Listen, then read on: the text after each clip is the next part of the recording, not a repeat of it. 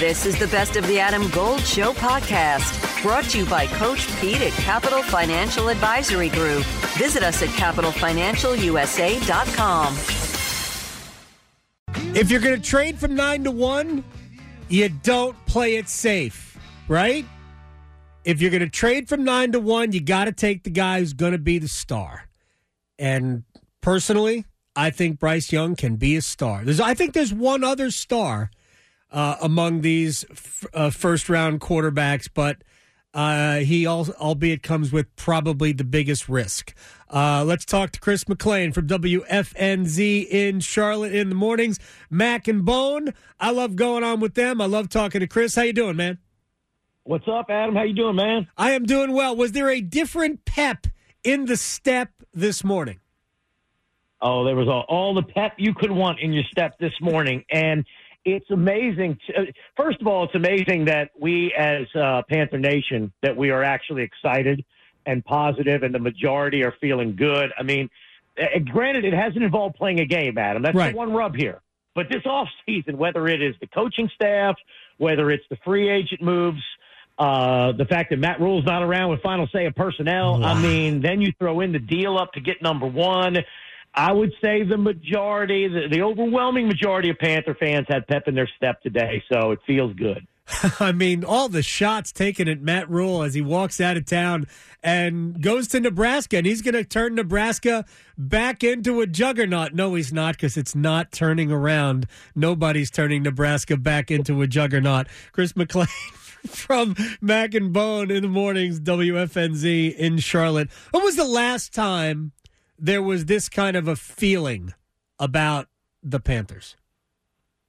I asked Bone that today. Like, when was the last time we were this excited? I mean, he was trying to think of like an off season that we had this optimism. I took it back to, like literally the last time the team was in the playoffs, 2017. Of course, that was when we got swept by the Saints that year. So that didn't last long. As far as like an off season of hope, I don't know. I was a dummy that believed in Matt Rule. I hate to admit that. Now I'm embarrassing myself in a triangle. I've already embarrassed myself with that in Charlotte. But in terms of just like feeling like everything's about to fall into place, because it's not just the QB on its own.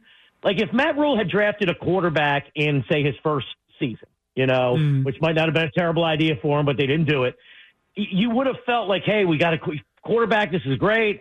But you wouldn't have had the cast around them. It really feels, Adam, and I don't know how you feel about this, it just feels like they have the cast around the QB and the division that they play in as well. That's a factor where they can be competitive right away with Bryce. They have an O-line that is as good as any since at least the Super Bowl year. And honestly, last year's might have been better. Yeah. And I like what they've done with the veteran, weapons around him. I love Avero. Avero, to me, might be the best hire of the whole offseason on the coaching staff, including Frank Reich, to run a talented defense. It's just, that's the thing. It's one thing when even when they got Cam, we were excited about Cam, but that team won 2 games the year before. There's a feeling that, hey, this rookie quarterback might be able to win, albeit a stinky one, but win a division, right? Right. Well, look, they almost won the division last year. Yeah. I mean, who played quarterback last year? They're all gone. Every one of them. Exactly. They had like 19 guys that played quarterback last year, and they're all on different teams. Chris McClain from WFNZ in Charlotte is joining us here on the Adam Gold Show. I mean, this is kind of a weird thing, but a buddy of mine walked into the office today wearing a Cam Newton jersey. And it struck me today that you could not have more of a polar opposite from the 2011 draft. Cam Newton, superhero, literally Superman, walking through the offices of Mint Street. And if the pick is Bryce Young, and I believe it will be and should be Bryce Young, I mean, you remember the Play 60 commercial where Cam is tossing the ball with the little kid, and the kid said, "I'm coming for your job"? Right. That's Bryce Young. That's Cam Newton and Bryce Young playing catch. That is well played. It really is. We've been talking about this too. Like, it's just hopefully Bryce Young, puts himself in that conversation where, we're talking down the road that he and Cam, right, are the 2 best. And it is crazy to think about how physically different they are. Personality-wise, they're so different. Yep. Cam has that player, that, cockiness, that attitude that, some people love and some people hate. Bryce, I truly believe personality-wise, this is what I was trying to tell people. They're all hung up on the size and think this is some horrible mistake the Panthers are making. I'm just like, wait till you hear this guy talk. Wait till you see him around the city. Like, I can't imagine anybody that's a Panther fan disliking the personality of this guy. They did. The similarities, I guess, are Heisman-winning quarterbacks that played in the state of Alabama. But other than that, there's a whole lot different. But hopefully it's proof. Bryce has to be able to play and play his butt off. But, they come in all different shapes and sizes, man. There's not one, cookie-cutter way to go out and get your quarterback. Yeah, they're also both incredibly good and winners and all of that. I think they have an ability to kind of galvanize teammates and people around them.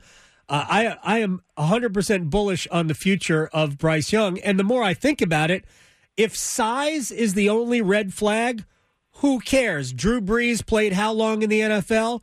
At 6 feet. Russell Wilson, we're not debating whether or not Russell Wilson is a good enough NFL quarterback, right? So to me, if size is the only red flag, then it ain't a red flag because anybody can get hurt. Cam got hurt.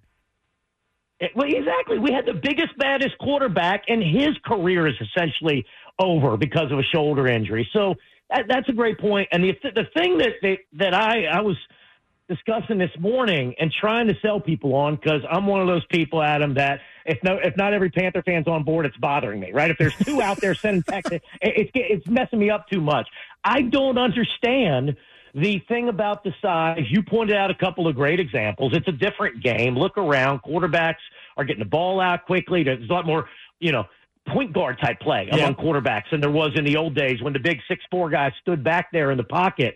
And the other thing is kind of where you're going. Just honestly, your audience watched a ton of college football, I'm guessing, right? Yes. You did too. Come on, man. Bryce Young was the best quarterback the last 2 years, right? He was the best player in college football. Don't make it any harder by trying to figure out, well, will he get hurt or not? Well, he's this size. Who knows? Who knows if he's going to get hurt? But it's already hard enough to find a franchise QB. What are you going to do? Take a lesser guy on your board just because he's taller? That, to me, that doesn't make any sense. I'm 100% with you. And how many times did he play against Georgia? They're all in the NFL. Everybody on that defense is in the NFL. He's already played against NFL defenses. Final thing for Chris McClain of WFNZ in Charlotte. I did this mental exercise with a couple of people on the radio on Friday. I want to see what your answer is.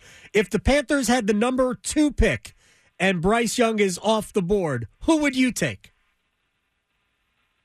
I'd take Stroud. I do like Stroud. I don't know if he has the upside of Bryce because he consistently didn't. I know he didn't have to as much, but I don't know if the playmaking. I don't think his playmaking is at the same level, right? Like when a play breaks down. But I still think that passing behind an improved offensive line, that accuracy, and the position's so important. I would go Stroud. Now, would you, or would you go a different position? I would see here. This is the way I look at it. And I'm not going to say that you are wrong, but I was in that antagonistic mood on Friday, by the way. I'm not in an antagonistic mood today. You are right now. No. To me, if you're going for a quarterback and you're picking second, then roll the dice and take the guy who could be down the road the freak. And to me, it would be Anthony Richardson 100 times in a row. If you do it right, and they've got the people in the room to get it right, if you could do it right, Anthony Richardson would be the guy. There's no doubt. That's his ceiling. I mean, as much as I love Bryce, his ceiling's higher than Bryce, right? Because absolutely. He is a physical freak. But it just feels like that floor is so freaking low, though, man.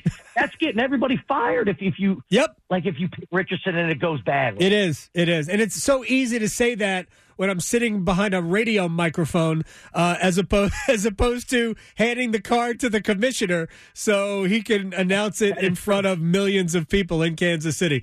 From Mac and Bone in the mornings of WFNZ at Mac WFNZ, Chris McClain. Thanks, man. Tell Bone I said hi, and we'll talk to you guys later. Definitely, man. Thank you, brother. You got it. Look, it's easy. It's easy to sit here and say these types of things. Sure. But if you're doing this, you have to be great. And by the way, I made the list of teams who should be in the market for a quarterback. You're not going to believe how long the list is. Uh-oh. You're not. Yeah.